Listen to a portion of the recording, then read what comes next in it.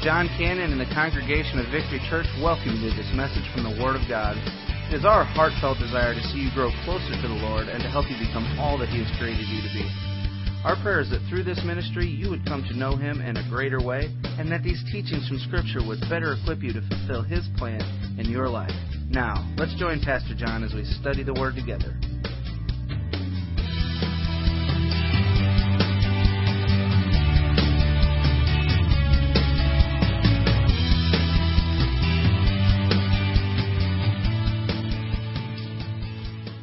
I've been on this subject entitled A Biblical Perspective of Lent. If you remember a couple weeks back, I shared with you the story out of Luke's Gospel, chapter 18, about the parable of the Pharisee that was there praying and the publican, the sinner that was there praying. And you remember what really is at the heart of Lent, this time that's set aside to reflect the suffering and eventually the crucifixion and the resurrection of Christ. You really want to know what's at the core of that? At the core of that 40 days that's set aside for that, it's a time for us to do an inventory in our own heart. And I love the parable that Jesus gave about the Pharisee that stood there in the temple, and he spread his arms wide open and he said, "Lord, there's nothing wrong with me. You know, I tithe and I fast and I pray and I give and I'm thankful I'm not like," and he looked down at this publican, "I'm thankful I'm not like him." And he stood there with a very self-righteous, egotistical, haughty or condescending type of a spirit praying. And you remember how the publican laid there or sat there and he wouldn't even lift up his head, and he smote himself on the breast and he said, "God, be merciful to me, a sinner." You see, the Pharisee stood there and said, "God, there's nothing wrong with me." The publican stood there and said, "God, there's everything wrong with me. Please forgive me." That really, I think, is the best picture of this season of Lent. How we need to take time. Well, I don't care what it is you may be putting aside. And I'm neither for nor against that. I'm kind of neutral in all that. That really is neither here nor there with me. What I'm more concerned about is your heart. What are we doing to separate the sin out of our heart and out of our life, to repent, which is a doctrine we don't hear preached a whole lot in this day and age? What are we doing to really finger around in our heart and ask the Holy Spirit to finger around in our heart to reveal any wickedness, any sinfulness, any high-minded spirit, any type of attitude, any mindset that's not pleasing to God? We need to ask God to convict us of that. And there needs to be this pouring out of our heart to God and saying, "God, there's everything wrong with me. Show me those areas. Lead me to repentance. And then help me to walk in a new and a righteous way that will bring honor and glory to you." To me, I think that's the heartbeat of really this whole season of Lent. And we've been trying to unpack that and talk some about that. If you will, in Matthew chapter 4, it talks about the temptation of Jesus Christ. And Lent really is this season, this 40 days put aside to have this time of reflection. But it's synonymous with the 40 days that Jesus was led out into the wilderness. And in Matthew's Gospel chapter 4, and I'm not going to read the whole text again because I unpacked it more last week, and I'm just a recap so I can really preach point 2 and 3 of this message. I got hung up on point 1 last week. In Matthew's Gospel chapter 4, it's really the story about Jesus being tempted. And this whole season of Lent, it's about searching our heart and realizing that we too will be tempted in life. Matter of fact, we're often tempted in life. The Bible teaches us that God will never tempt us, right? God will test us. But Satan obviously tempts us from time to time and many times often. Does he not? Now, here I am aware of this, and I want you to be aware of this. The Bible talks about how Jesus is omniscient, which means He's all-knowing. It talks about how He's omnipotent, which means He's all-powerful. And then it also unpacks and teaches about the doctrine of God being omnipresent. That means everywhere at the same time. You see, God is always with you, and He is always with me. And He does that through the third person of the Godhead, His Holy Spirit. that He said is imperative that I send unto you, so that my promises will be fulfilled. I will never leave you. I will never forsake you. You got to understand that God is omnipresent. He is always with you. There is never a moment when God is not with you. There's never a moment when God is not with me. He'll be with you, Hosea, at the same time He's with me. Whatever I'm going through, He's with all of us at the same time. He's omnipresent. He can be everywhere at all times. I want you to know that Satan is not like that. A lot of times we think Satan may be like that. But he is not omnipresent. You see, Satan, the Bible says, if you remember in the book of Job, God asked Satan, he said, Satan, what are you doing? He said, well, I'm walking to and fro and up and down through the earth. And then Peter talks about how he's like a roaring lion seeking who he may devour. The point is, Satan even realizes that although he wants to be like God, he is not God. He cannot be omnipresent. He cannot be everywhere at the same time. So I want you to understand, Satan is not always in and knocking on the door of your heart trying to tempt you. What he does, he shows up, he shoots a fiery dart, and he leaves. Okay? That temptation then hits the door of our heart. And then we get to choose what we're going to do with that fiery dart that's been shot to our heart to tempt us to sin. I want you to know He's not always there. He can't be. He's to and fro. He's up and down. He's going about here and there. Now, He does have the demons of the world, and there is demonology. It is taught in Scripture. It's very true. I'm not going to get into all of that. But He does have an evil force that's working with Him. But even they are not omnipresent. Okay? Only God is. So my whole point in saying all of that is for you to know that when temptation comes, that just means Satan showed up and now he's probably gone. Okay? He's not still there. He just tempted you with a thought.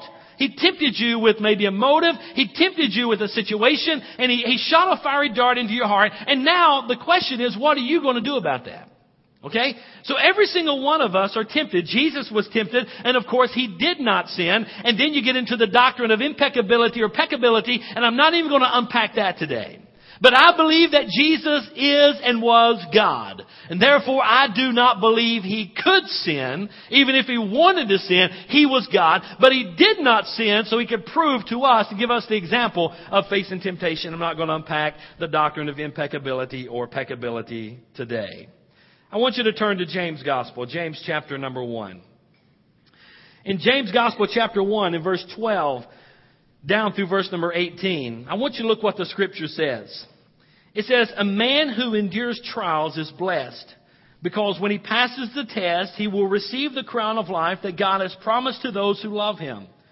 No one undergoing a trial should say, get this, it says, no one undergoing a trial should say, in verse 13, that I am being tempted by God. For God is not tempted by evil, and He Himself doesn't tempt anyone. Does everybody get that? You need to underline that in your Bibles. You need to get a hold of that and realize that there is no temptation for sin that ever comes from God. Any temptation that comes to you for sin comes from Satan himself. Okay? It never comes from God. And Scripture tells us that. And then it says, for God is not tempted by evil. He Himself doesn't tempt anyone. Verse 14, but each person is tempted when he's drawn away and enticed by his own evil desires. Then after desire has conceived, it gives birth to sin. And when sin is fully grown, it gives birth to death. Guys, what I want you to see here is the process of sin. The process. The temptation comes, and then there's a process that begins. You see, the temptation doesn't come and then you just automatically fall into sin. I mean, you may be pretty good at processing the process, but I want you to know there is a process.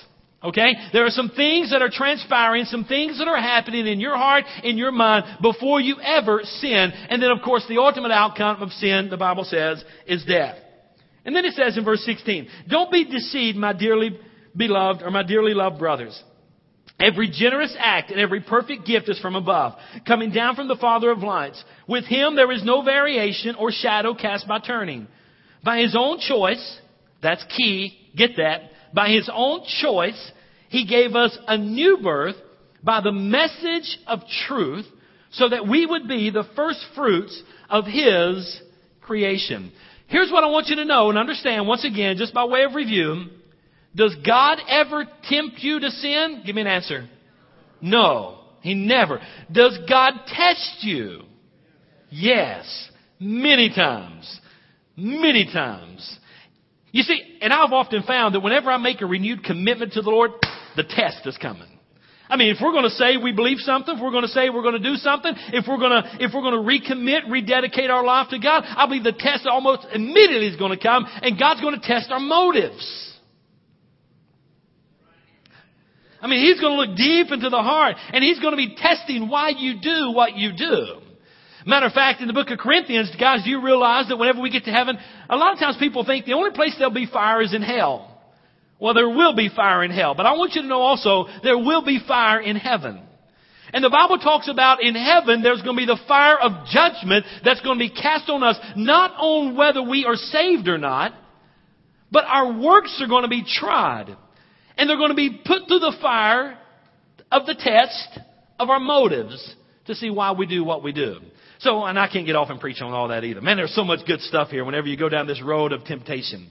But I want you to see several facts to consider. And last week I talked about some facts to consider in the process of sin and how we handle temptation. The first thing I want you to consider is God's judgment. And that's what I talked about last week. I mean, His judgment ultimately, the book of James says, is death. Now I realize that starts out with a very negative approach.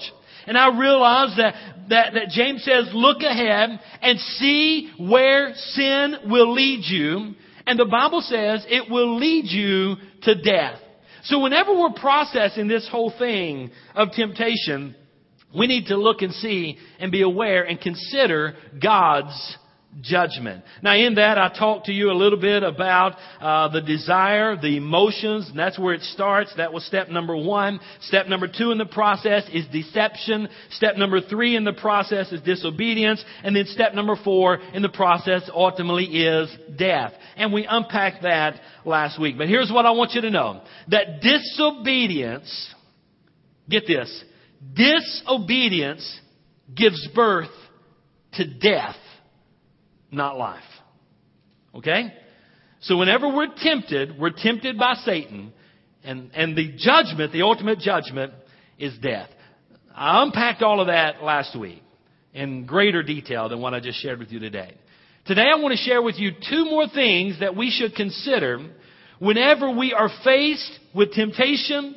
2 things that we should consider, 2 more things I should say, that we should consider whenever we're thinking about the idea of overcoming temptation. The second one is this. It's on the screen for you. James 1:17.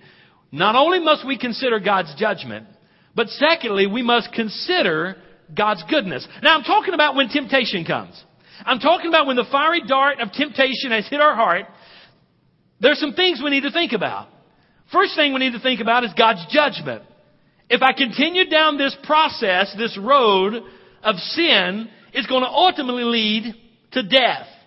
For the wages of sin is what? Death. And that death is not just physical death, although it includes that, but it's also spiritual death, which is eternal separation from God. In a state of dying and being totally separated from God for all eternity. That's God's final judgment on sin. And if we go down that road, then we're going to ultimately die. Okay? So we need to consider that. The second thing we need to consider is God's goodness. Look, if you will, in verse number 17. I want you to get this verse. I want you to put a star out beside this verse. Because I don't want you to see just the negative. I want you to also see the positive in Scripture. It's just not a naysay. I mean, there's some good things to consider. Whenever I'm considering temptation and I've been tempted and I may be going down this road, the process, this sin, and it ultimately leads to disobedience, which ultimately leads to sinning, which leads to death. That's the negative side. But there's some positive things. You see, whenever I'm tempted, I need to look around. I need to consider the goodness of our God. Look what He says in verse number 17. Every generous act and every perfect gift comes from Walmart. No. It's not what it says, does it? What does it say? Every generous act and every perfect gift is from where? It's from above. Get this, guys. Whenever you're tempted, I want you not only look at the negative, and maybe if that's what motivates you and drives you, then look at the negative. But I always like to try to see the glass half full instead of half empty. And so I try to find the good in things. So whenever temptation comes to me, I probably more focus on God's goodness. Why would I want to go down a road of sin when I see how good God has been to me?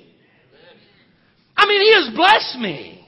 Why would I want to live a lifestyle of sin and disobedience to God? Why would I want to do anything that would not bring honor and glory to Him when I look around and I see the goodness of God? Listen, and God has been good to me. You could say, God has been good to you. And God has been good to Victory Church. Man, I am so excited about moving into our new building. Are you not? I mean, it's like the pilgrims are coming home. Amen? I mean, we've been just rummaging around here and there and packing up and thank God we don't have to set up and tear down anymore. By the way, we do have one big setup date. I need strong backs. I need pickup trucks. April the 16th, we're having a truckload of furniture come in the middle of the day. And sometime that day, we can't allow that big semi truck to come on our parking lot once we get the concrete poured. We're going to have to shuttle that in with pickup trucks to our front door. So with that being said, God's blessed us with some good things that are still yet to come. Amen. And we need some help on that. But I want you to see how God's been good to you. God's been good to your family. God's been good to me. God's been good to our church. You say, yeah, but what about, you know what? I promise you this. If you're following God, from time to time, you will have some head-on collisions with the devil. Hello? Victory Church has had some head-on collisions with the devil. I mean, he's wanted to deter us. He's wanted to discourage us. He's wanted to defeat us. He's wanted to cast us down. He wants to get us discouraged. He wants us to quit the battle and quit the fight. But thank God there's some men and women and families in this church that believe that greater is He that is in you than he that is in the world. And we have persevered and we are keeping the faith and God has been blessing us. You see, that's what motivates me not to sin. That's what motivates me not to fall into temptation. Matter of fact, whenever it comes, I say, Satan, really, are you kidding me? You think I'm going to go do that? Let me tell you what my God has done for me. Really? You see, one of Satan's devices is to lead you to believe that God is withholding His goodness from you. Oh, friends, He is not. He is blessing you. He is blessed, especially if you are living an obedient life. If you are following after Him, the Bible says He opens up the windows of heaven. He pours His blessings out on you. I can tell you, church, that has happened in my life. I've watched God open the windows of heaven and pour me out blessings that are far greater than I could ever receive. Boy, I wish I had time to unpack some of those. But here's what I do know. A lifetime of obedience, following God, leads to abundant blessings and the goodness of God blessing your life. I'm not afraid to get on some of the blessings, how God blesses you when you obey Him. I realize the health, wealth, prosperity crowd has taken this doctrine and exploited it for personal gain. But I'm not afraid to stand up and tell you that God will bless you. It tells it in Scripture. If we're obedient to Him, He says, prove me, try me. I'll pour out blessings on you. I'll open the windows of heaven and give you a blessing far greater than you could ever receive. Guys, whenever we're faced with temptation, the thing that should drive us is when we realize that our God has been good to us. Why would I trade the real thing in for a counterfeit? Amen? That's what James is trying to get us to see. Every generous act, every perfect gift is from above, coming down from the Father of lights. With Him there is no variation or shadow cast by turning. In other words, He's faithful. He's true. He's the same yesterday, today, and forever. He's a good God. And why would I want to go in the road of sin, to enjoy a sin for maybe just a small amount of time? And the Bible says there is pleasure in sin for a season. I realize that. Scripture teaches that. But why would I trade that in for a lifetime, an eternity filled with the goodness of a great God who loves us? You see, Satan often tries to come to me and he'll say, I believe God's holding out on you. And I say, man, let me tell you something. My God's not holding out on me. He has blessed me. And you need to be able to say the same thing. So whenever we are faced with temptation, yes, we can look at the negative. Yes, it's there. And yes, we can see how God's ultimate judgment is death. I understand that. But what gets my engines revving a lot more than that is to see how good God's been to me. I realize the judgment's there. But I see how God's been good to me. And I don't want to do anything to jeopardize that. Man, He's been so good to me. I want to give Him my life. I want to give Him everything. And I have given Him my life. And I have given Him everything. Man, I've sold out completely to Him. And I hope and pray you've done that same thing. James 1:17, every generous act and every precious and perfect gift is from above. And here James shares with us, I believe, 4 facts about the goodness of God. And, man, I'd love to unpack this one. I'm just going to touch them. But look in this verse. He said God gives good gifts.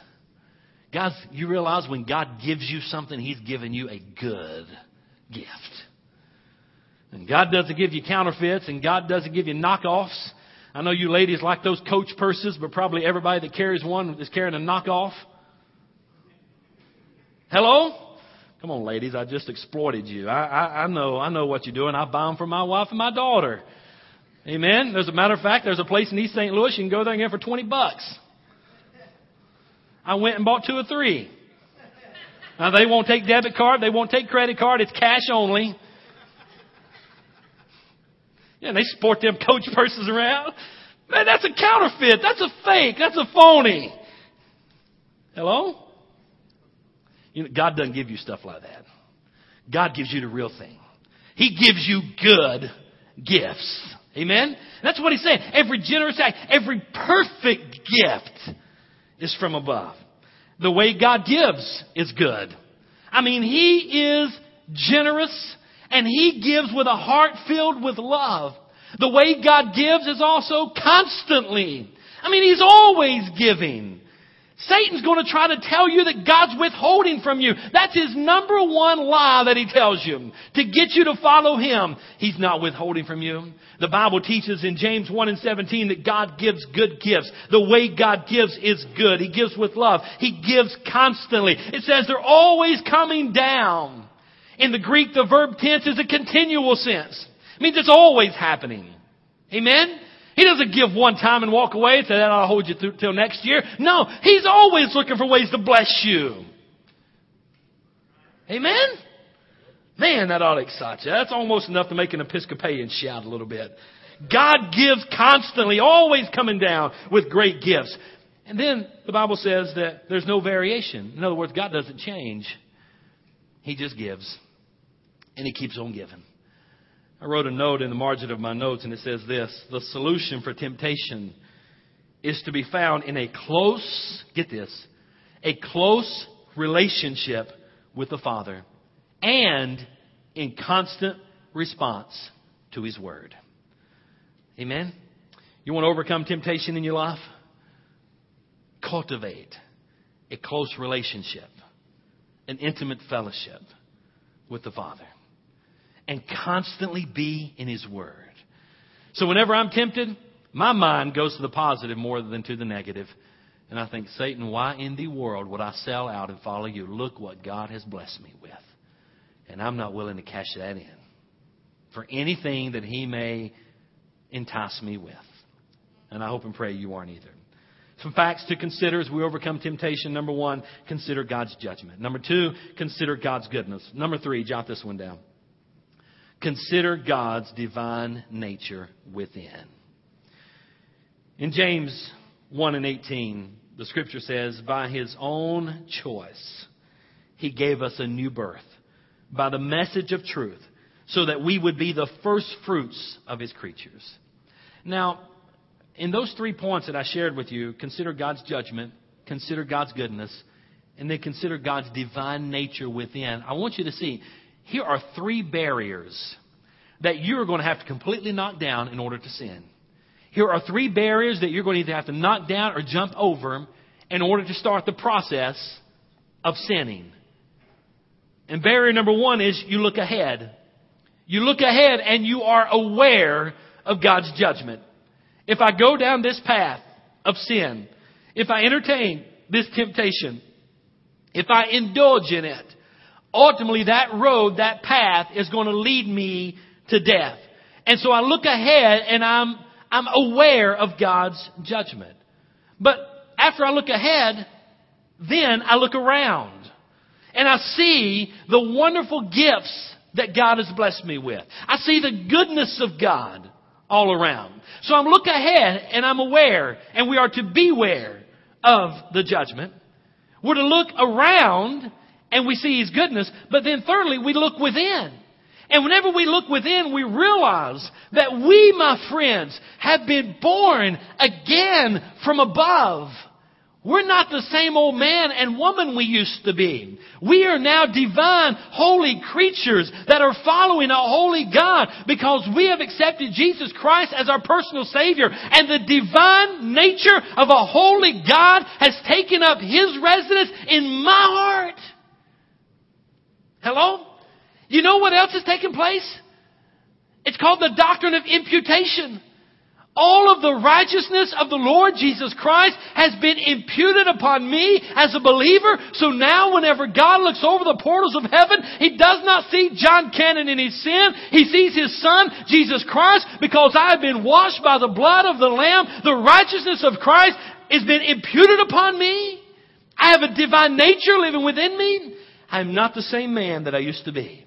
So whenever we're faced with temptation, we look ahead and beware of God's judgment. We look around and we see how good God's been to us. But thirdly, we need to look within and we need to see that we are a new person. We, my friends, have been born again and we have a new nature. We have a new man. We have a new Lord. Someone else is on the throne. It's not self. It's Jesus that's on the throne of my life. I have a new nature in Christ Jesus. And you do too. Hello? Man, if we just get hold of some of this doctrine. If we would get hold of some of what James is trying to teach us. Real quickly, let me share with you some of the characteristics of this new birth. First of all, it is divine.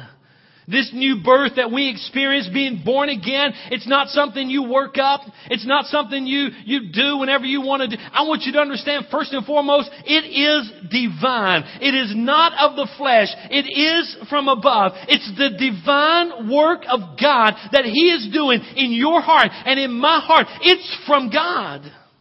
Hello? Look what the Scripture says in James 1:18. By His own choice, He gave us the new birth. It comes from God, right? It's not something I work up. It's not something I just try to do. I want you to understand, we just don't generate this new birth. It comes from God. Secondly, it's gracious. We did not earn it, nor do we deserve it. God gave us. By His own choice, He gave us.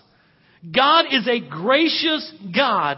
This spiritual birth that we experience, I want you to know, has come from God. He has given it to us. He is a gracious God. My friends, do you know the difference between grace and mercy? Do you know the difference? You've heard this probably said before, but let me refresh your memory. I want you to know there is a difference between grace and mercy.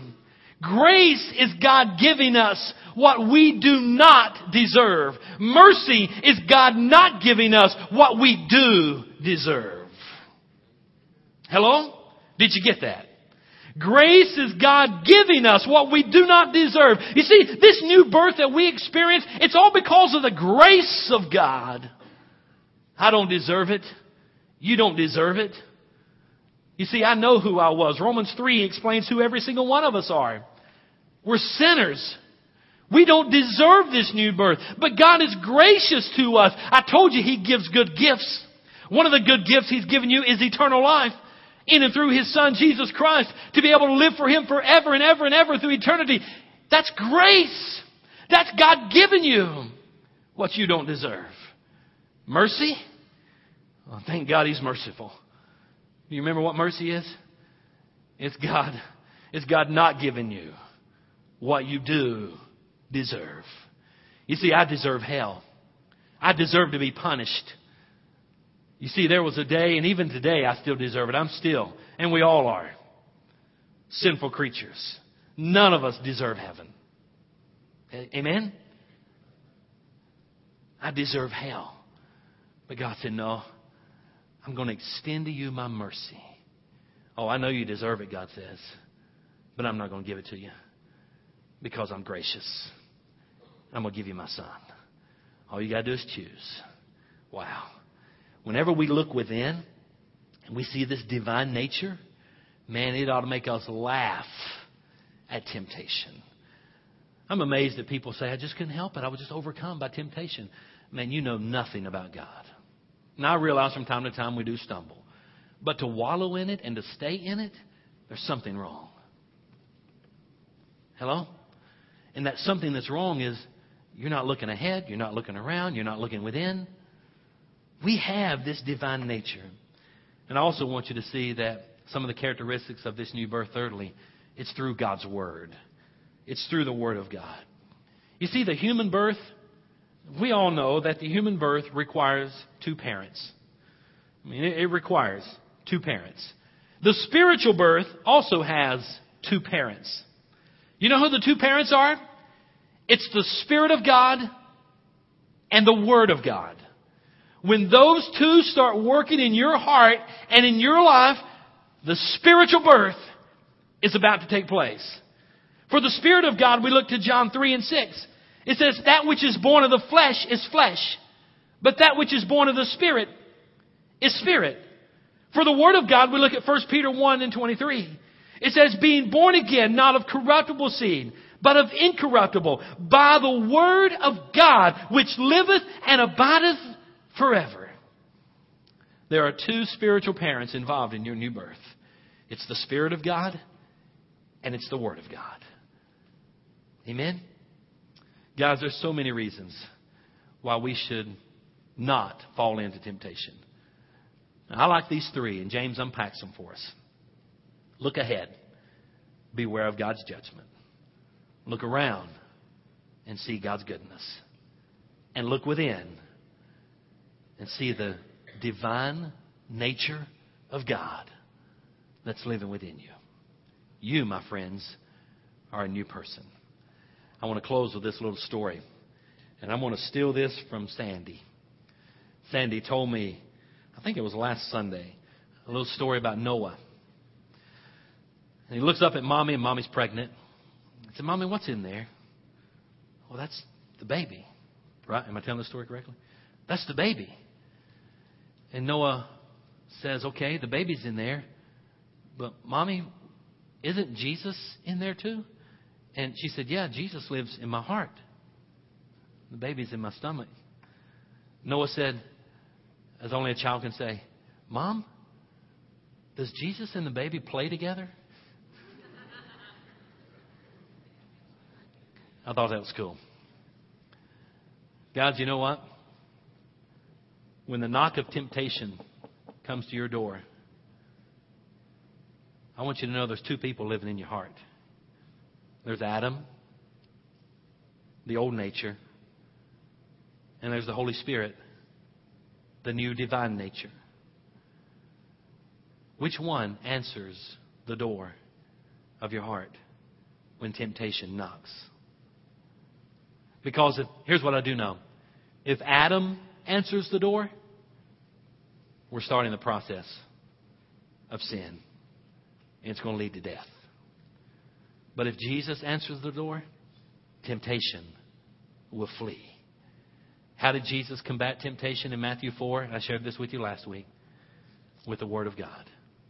When Jesus answers the door of your heart, when temptation knocks, temptation will flee. When Adam answers the door of your heart, temptation is going to linger around. Matter of fact, you just invited him to step in. And it will lead you down a process and a road called sin, which ultimately will lead you to death, which ultimately will lead to spiritual death. But you say, man, I just have so much fun in that. Oh, yeah, you will. That's Satan's device. That's his tactics. He's going to see that you have a good time for a short season. But I promise you, payday is coming. And you'll wind up ultimately paying for that with your soul by living in an eternal, burning hell for all eternity, where the worm dieth not and the fire is not quenched. Say, preacher, that's old-fashioned preaching. No, it's the Word of God. It's still true today in the 21st century. I don't want to go there, and I don't want you to go there. But look around at the goodness of God. He's been good to you. And then if you've accepted Christ as your Savior, look at the divine nature that's now living within you. And the next time temptation knocks at the door of your heart, just let Jesus open the door. I promise you, it will flee. Let's pray. Father, God, we thank you for your word. We thank you how vibrant and how alive your word is. We thank you, Lord, how relevant it is. We thank you how up to date it is. And we thank you for the practical teachings that we get from your word. And Father, I know we all struggle from time to time with temptation. And dear Lord, I just pray. I pray this morning, as we have this time of invitation, this time of reflection, that we would do an inventory in our heart. And God, if there's anything in our life that's not pleasing unto you, Lord, I pray that you would convict us of it. And Lord, that we would repent. If there's one here today that needs to pray and ask you into their heart and seek forgiveness and to accept you as their Lord and their Savior, I pray that this morning will be the day they do that. Father, for that individual, Lord, I want to help them right now. May they sincerely pray a prayer something like this. Just say, dear God, I realize that I've sinned. I realize that when temptation has knocked on the heart of my door, I've allowed the old nature, the old Adamic sinful nature to open the door. And God, I've sinned. And I'm like the publican who's standing there in the synagogue. And he's got his arms spread wide open. He's smoting his breast. And he's saying, God, there's everything wrong with me. God, I pray for that individual this morning. They would ask you to forgive them of their sins. They would ask Christ into their heart to be their Lord and their Savior. They believe that you are the Son of God, that you died on the cross for their sins, that you were buried, that you rose again. Right now, God, move into their heart. May they invite you in. May they be born again. May the new nature begin today in their heart. In Jesus' name we pray.